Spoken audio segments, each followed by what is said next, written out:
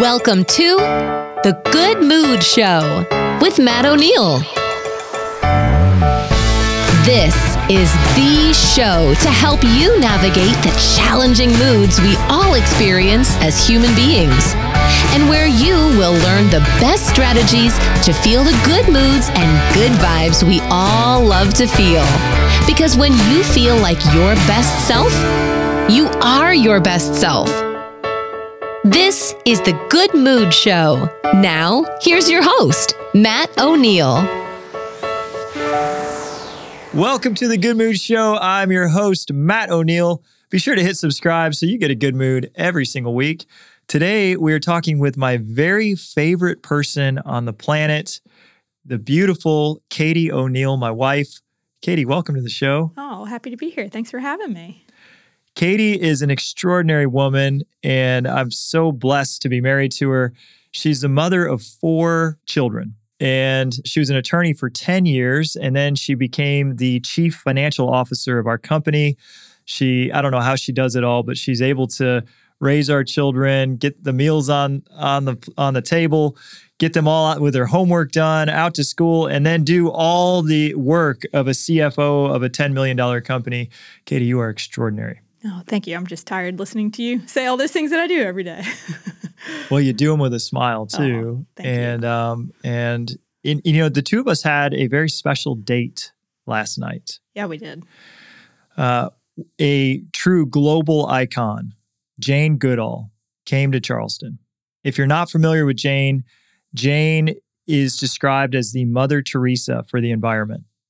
She, in 1957, she moved to Africa to live with the chimpanzees, and her work in Gombe and what she learned from the chimpanzees, and then her work after that, have really changed the world for the better in so many ways. And we had a chance to spend some time with her last night. We sponsored the event, and we had a chance to talk with her and learn from her last night. And what you're going to learn today is the impact that her words had on us and what we plan to do about it. And there's going to be some challenge in here for you on how you can make the world a better place, because that's really what Jane is challenging everyone in the world to do. So we're gonna kick it off with the way that Jane kicked it off last night. Before the show, we had a chance to spend some time with her, and she told just a couple of stories that she didn't tell during her lecture. And it started when she was just 1.5 years old. Katie, do you want to tell that story? Yeah, absolutely. It was really cool listening to her tell these stories, and the big premise of them was about her mom and the influence that she had in her life. The first one she told, obviously, from what her mom had told her, because she didn't remember being 1.5 years old. But apparently her mom came in the house to find Jane in the bedroom. I think it was actually on her bed.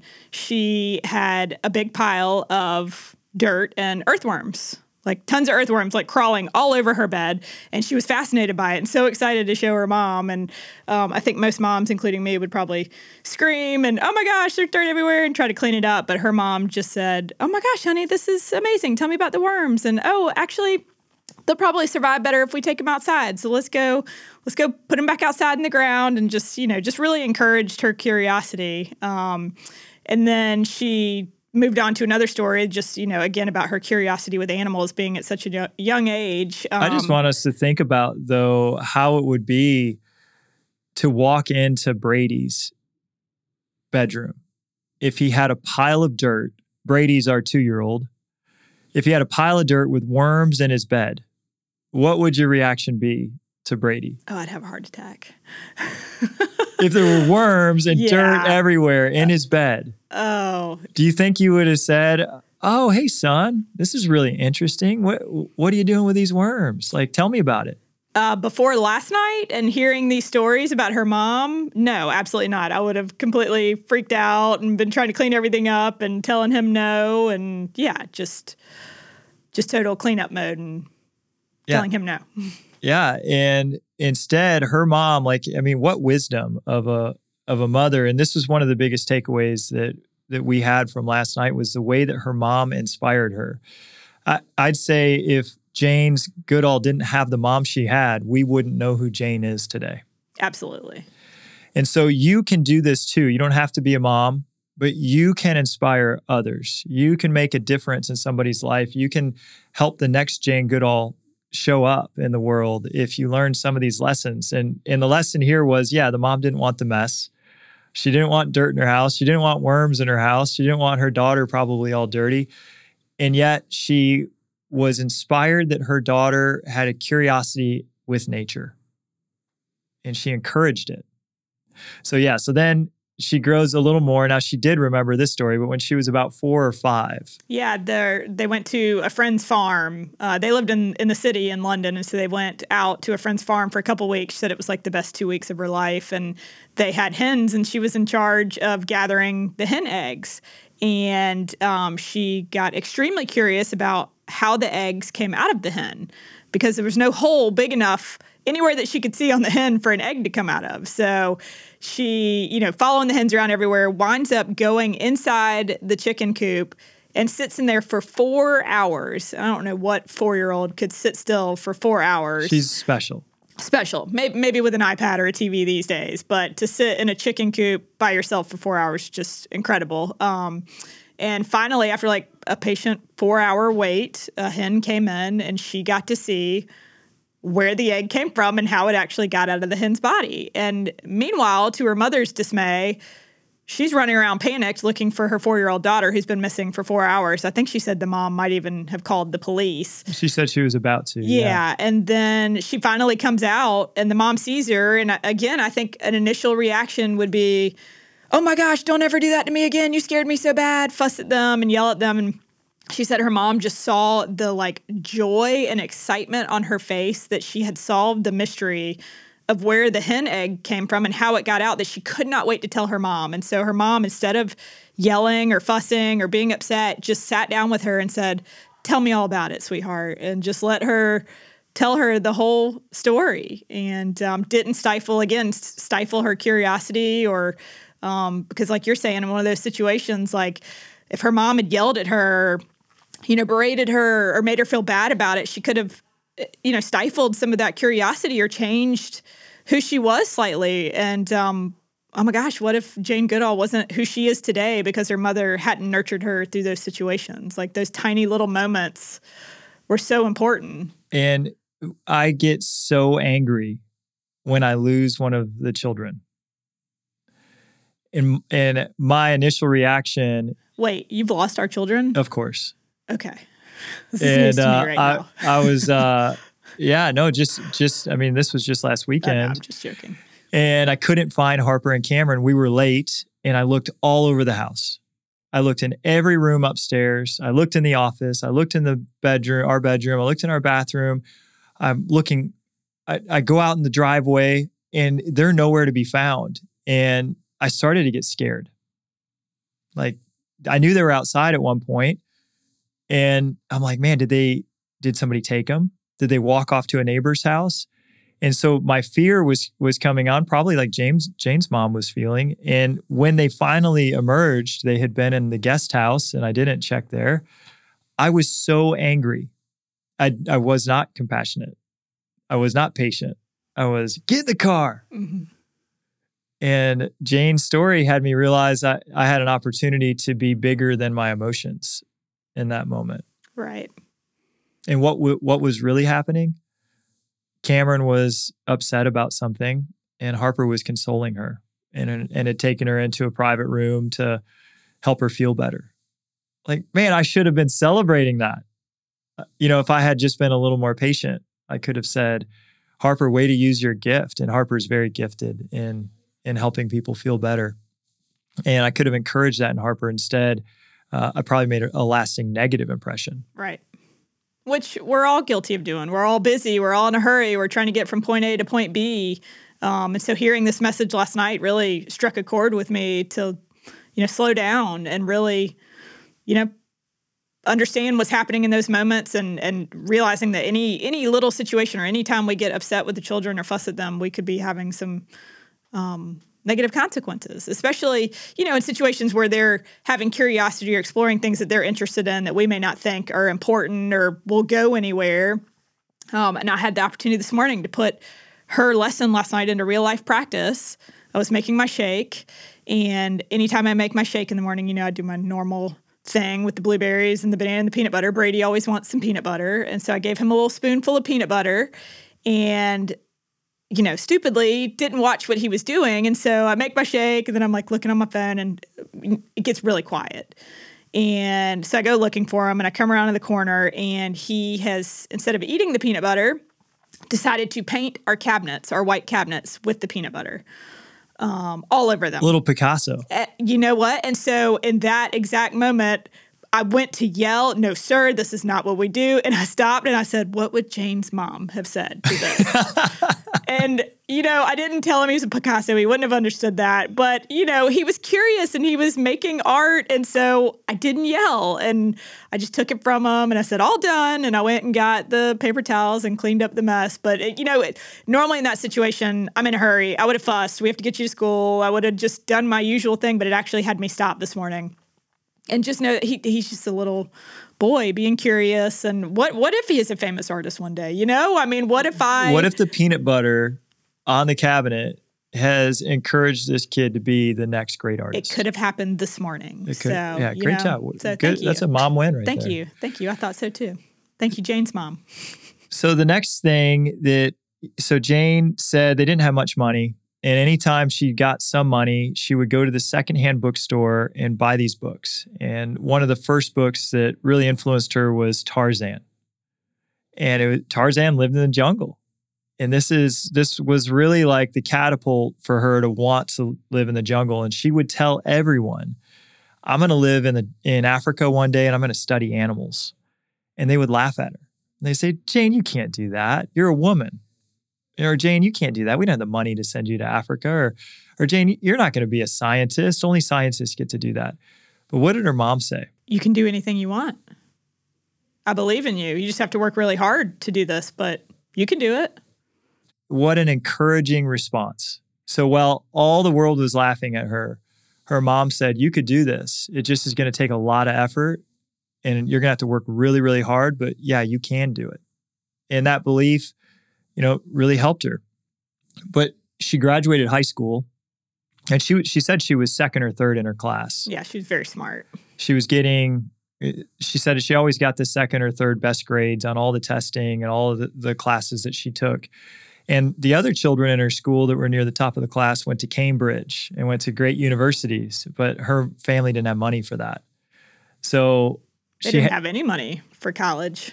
She had to get a job. And she figured the fastest way she could help support her family by getting a job was to become a secretary. So she took secretary training, a 2-week secretary training course, and got a job being a secretary. This is the second person in her high school class has now become a secretary. And she hated it. She hated every moment of being a secretary. And one of her friends from school had taken a trip to Africa and had invited her to Africa. Like, what are the chances? Her dream is to go to Africa. And she said that very day, as soon as she got that call, she put in her 2 weeks notice and she picked up a job as a waitress to save every penny she could so that she could go on that trip to Africa. And this is how God works. She goes to the trip to Africa, and it wasn't an easy trip. But she gets there and she's with her friend, and her friend says, "You have to meet this guy, Louis Leakey. He's very interested in animals. I know you're really interested in animals." Her friend introduces her. And it just so happens, Louis Leakey's secretary had quit a couple weeks before Jane got there. And it just so happens that Jane couldn't go to college, but had this dream of studying animals in Africa her whole life. And God had given her the exact training that was required to get the job to study animals in Africa. He needed a secretary. She had secretary training. He hired her to be a secretary in Africa, and then gave her a very important assignment because of who she is. It's not just that she had the training. She's also extraordinary as a person. And he said, "I want you to study the chimpanzees." And Louis Leakey believed that the chimpanzees were more like humans than all of the scientific literature had seen. So he didn't want somebody who had gone to college. He wanted somebody completely unbiased by the scientific literature to study the animals because he wanted what was true, not what was in the books. And she went to study the animals. And as she says, the first 4 months, they all ran from her. Well, I think just to back up just a second, based upon what we were talking about earlier, when they were initially trying to find a program for her to be able to stay and study the animals, nobody would support it. Everybody's like, she's a girl who hasn't gone to college. You want her to stay in the jungle? And so, like, everybody thought it was a joke, and nobody would support it. And then there was a wealthy businessman or philanthropist in the United States who said, I'll give her 6 months. And he gave the funds for it. And so then it was, we can't leave a young girl alone in the jungle. She doesn't know what she's doing. She's not a scientist. Like, how can we just leave her out there?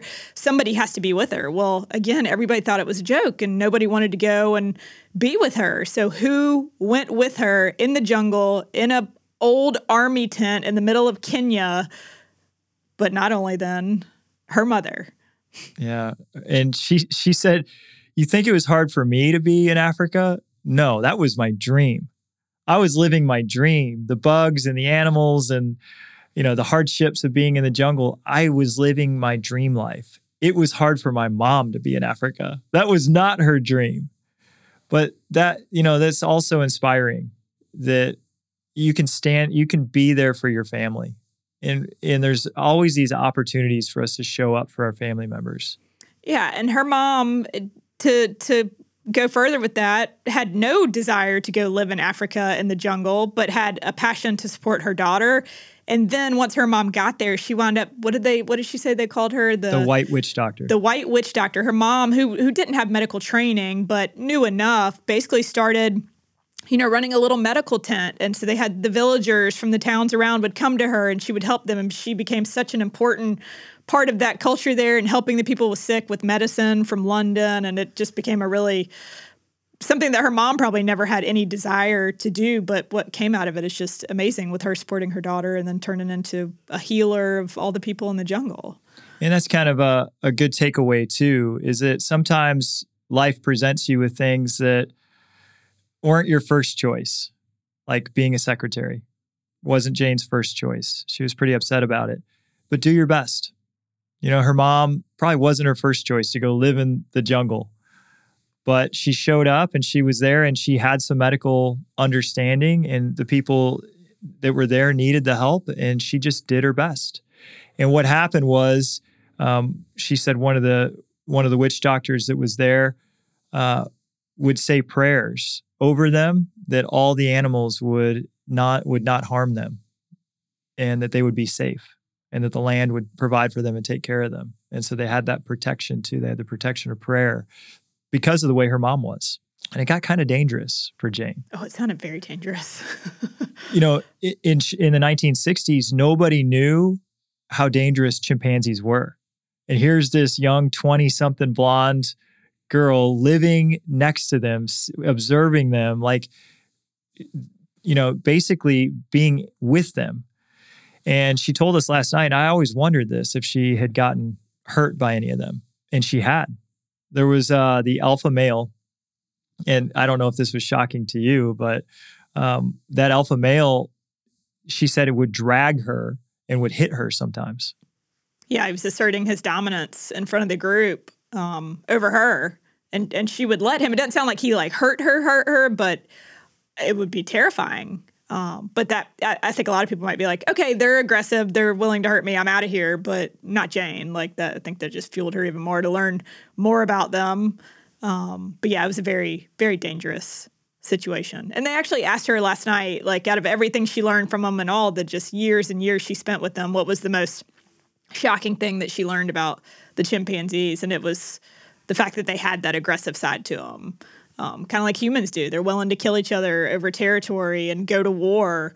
And I think before then, everybody probably thought they were more of a peaceful animal, so that she said that was the most shocking thing to her about them.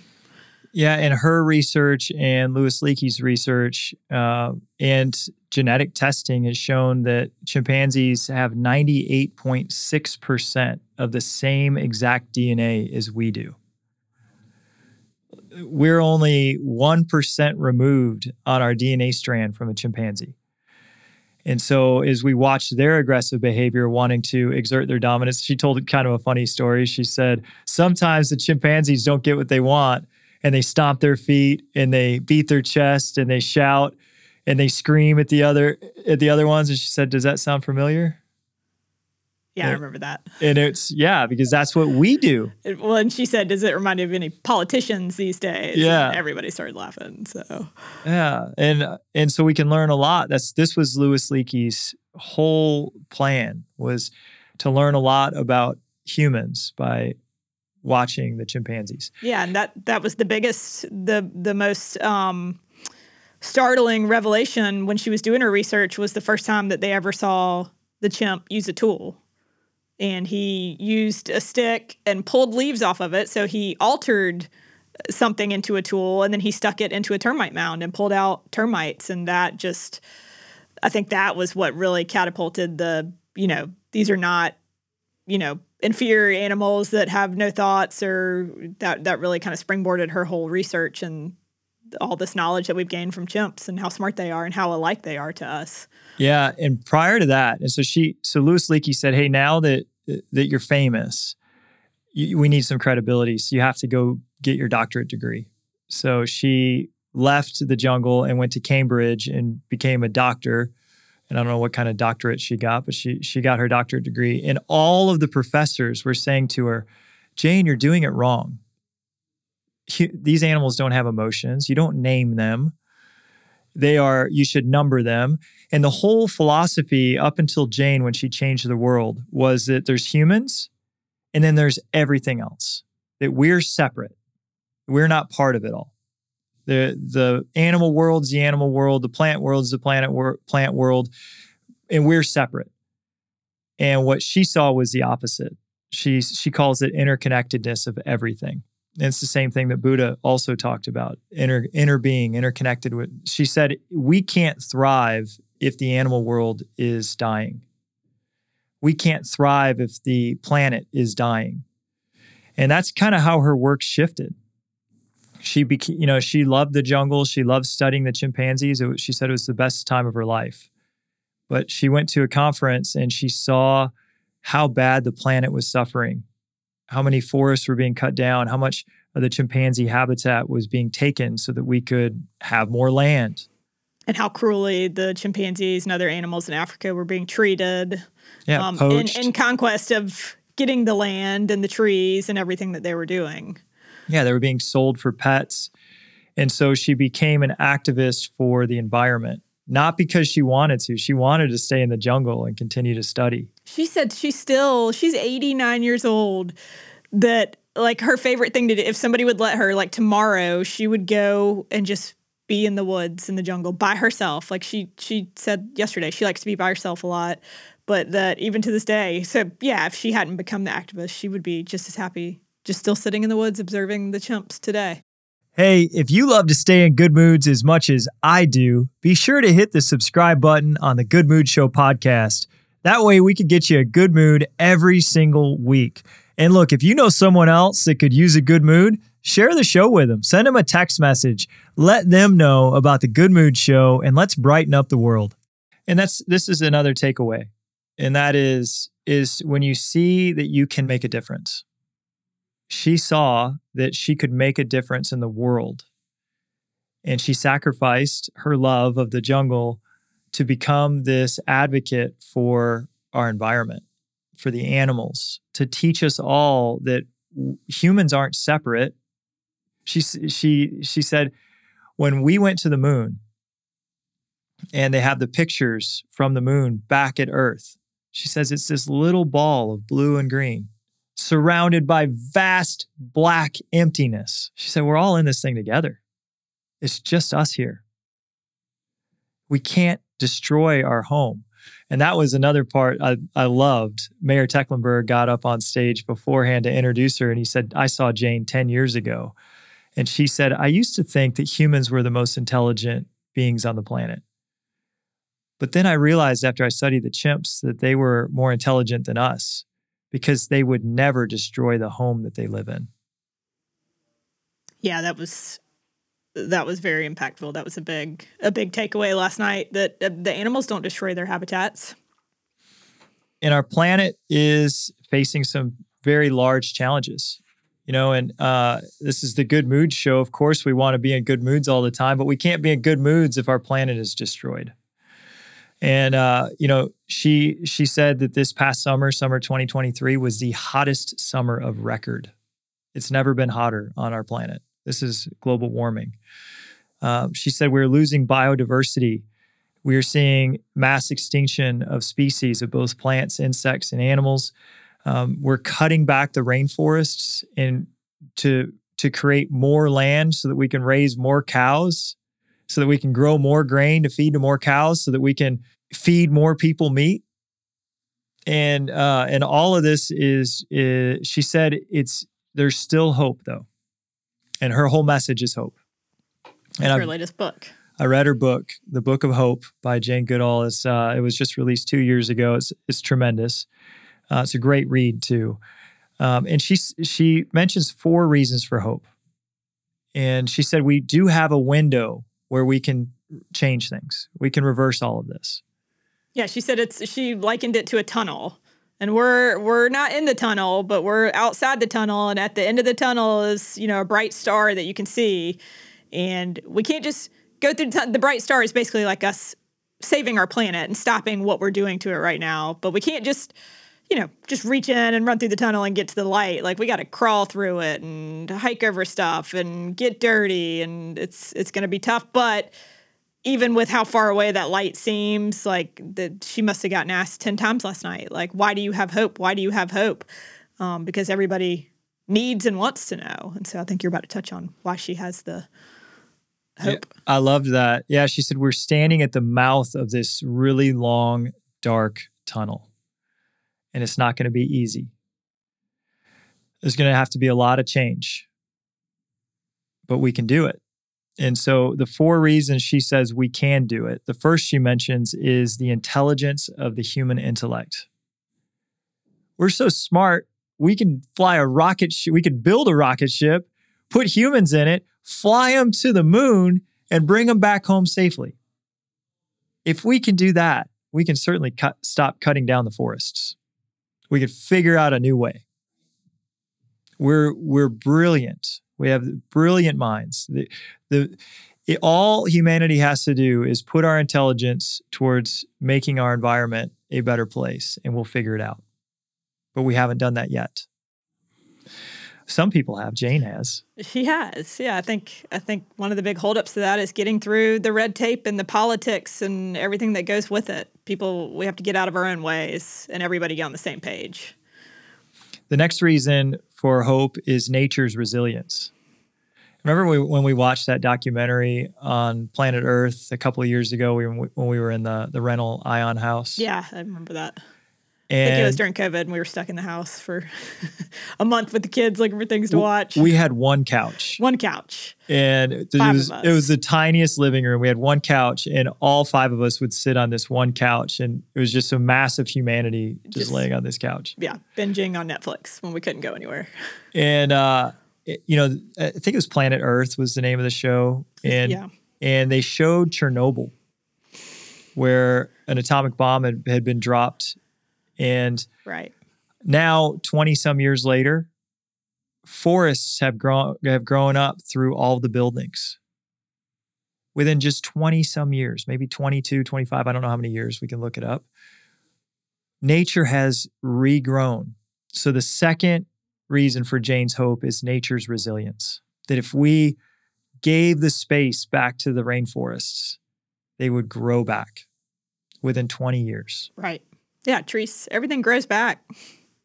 We just have to stop harming them and give them space, and nature will grow. Her third reason for hope was the spirit of humans.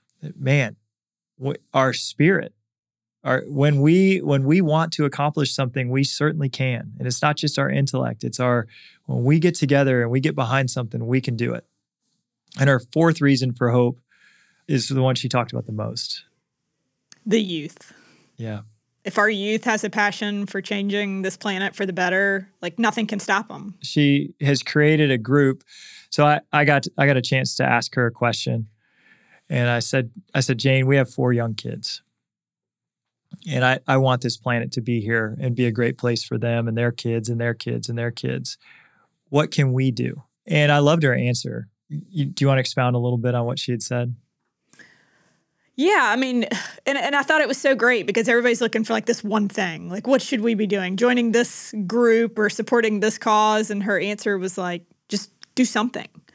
Everybody can do something, whether it's donate money or donate your physical labor or donate your thinking power to a group to help with solutions. It's just do something, and everybody can do something. Everybody has skill sets, so just do whatever your skill set is. Just everybody do something. Yeah, and she said every single day you're making a difference. Every single day you're making a difference on the environment. Is it a positive difference or is it a negative difference? But every single day you are making a difference. So every single day you can do something. And she said, we were all designed differently. We all have different talents. I loved this answer. Some of us are really good at making money. Well, great. We could use the money to help the environment. Some of us are really good at volunteering our energy, like you had said. Great. We can use our energy and our time to go help the environment. And then she said to us specifically, get your children involved in my youth program, Roots and Shoots. And there's a Roots and Shoots program in every country. She said she's in 60 countries, I think. 60 countries where the youth are learning how to take care of the environment and be good shepherds of our planet. Change will happen, hopefully. Hopefully it will. You know, Katie, as we're winding down the show, thank you for being here, first of all. Thank you for having me. I wanted to have Katie on many times. I've asked you to come on the show about many topics. We gave a whole speech to the I Love Coaching event a few years ago about romance. We kissed on stage in front of hundreds of people a bunch of times. They're pecks. They were small kisses. So maybe one day we'll bring our romance speech to the Good Mood Show because that would be fun. That's important. But I'm glad you came here today because Jane inspired us both. She's 89. Traveling 300 out of 365 days a year. On the road, giving this speech because she's so passionate about making a difference. What was your biggest takeaway from our time with Jane? I think my biggest takeaway and kind of what I've talked about was, and what I wasn't anticipating last night, but what resonated with me the most was about her mother and about the youth. And so for me, it was, just supporting our children and not the knee-jerk reaction to be upset about something that they did if it's not, what I wanted in the moment or dreams that they have that we might think, oh, they might not be that one day, but not telling them that, but supporting them through anything. And then not only supporting them, but also getting them involved. And so getting into the Roots and Shoots or just other local Charleston conservation efforts and just getting our kids out there, letting them understand our planet and what they can do to help and making an impact locally so that we can make an impact globally. I love that. I stole it from Jane last night. She said, make an impact locally and then globally. I like the way. Yeah, look, I'm sure she would love. I'm sure she would love that you stole it. And for me, my biggest takeaway was that she was willing to say the unpopular thing because she felt it was the right thing. So when she went and those professors in Cambridge were saying you're doing this all wrong, she was willing to look at all these scholars, all these esteemed, high class, highfalutin, high society people right in the eye and say, I don't care if you think I'm doing it wrong. I'm in the jungle. I'm seeing what's real. And that was this is a woman in the 1960s. Challenging men. Challenging the world because she believed in what she was seeing and she believed in what she was seeing more than their opinions. And then here she, last night, she had she had all these stuffed animals on the table. So cute. And the crowd got kind of silent at one of them. She pulled out a stuffed animal of a cow. And she said, I'm bringing this cow up because the reason that we're cutting so many forests is so that we can raise cows to mass kill them so that we can eat their body parts. She said there is more grain grown in the world to feed animals that we'll eat pieces of than there is grain going to starving people. And I know this is one of her big things that would help our environment would be that if we stopped eating cows, if the whole world stopped eating cows, we would have space for our forests to grow back. People didn't clap that hard at that one. No, everybody likes the hamburger. Everybody likes the hamburger. Yeah, they do. A few months ago, I made the decision to become a vegetarian. And it wasn't to save the planet, but she's given me more reason. And Harper, our oldest daughter, has come with me and she's stuck with it. She has. But yeah, Jane gave me more reason, more conviction, because it's not easy. Yeah, hamburgers taste amazing. They do. And so it may not be the extreme of becoming a vegetarian. I didn't become a vegetarian when you did, but I'm eating less meat because of it. And I'm also more aware of, if I am buying meat, who am I buying it from? Is it the big farms that are causing all these issues, the mass production that aren't treating the animals humanely? You can research who you're buying from or supporting local farmers who aren't contributing to those efforts and who are helping to take care of our planet and in an ethical way with the animals and the earth. So it could be that small step of you can still have your hamburger, but maybe you buy it from a different source. Yeah, and I just love that. And so that was my big takeaway, is that she's willing to say the unpopular thing. She knew that she's given this speech to all these towns. She knew Charleston wasn't going to clap really loud about her saying become vegetarians to save the planet. She knew that people weren't going to get on board with that. And yet she said it because she believes that's what we need. And so my takeaway from her is to speak my truth. To say what, and of course I already do this, but just seeing someone who's lived their whole life bucking society norms and trends to say what she feels needs to be said, it was really inspiring for me. And so if you're listening, Katie's big takeaway was to say encouraging words to people who could use it. Never stifle someone's dreams. And if in the moment somebody does something you think is silly, but they're really passionate about it, support them on it.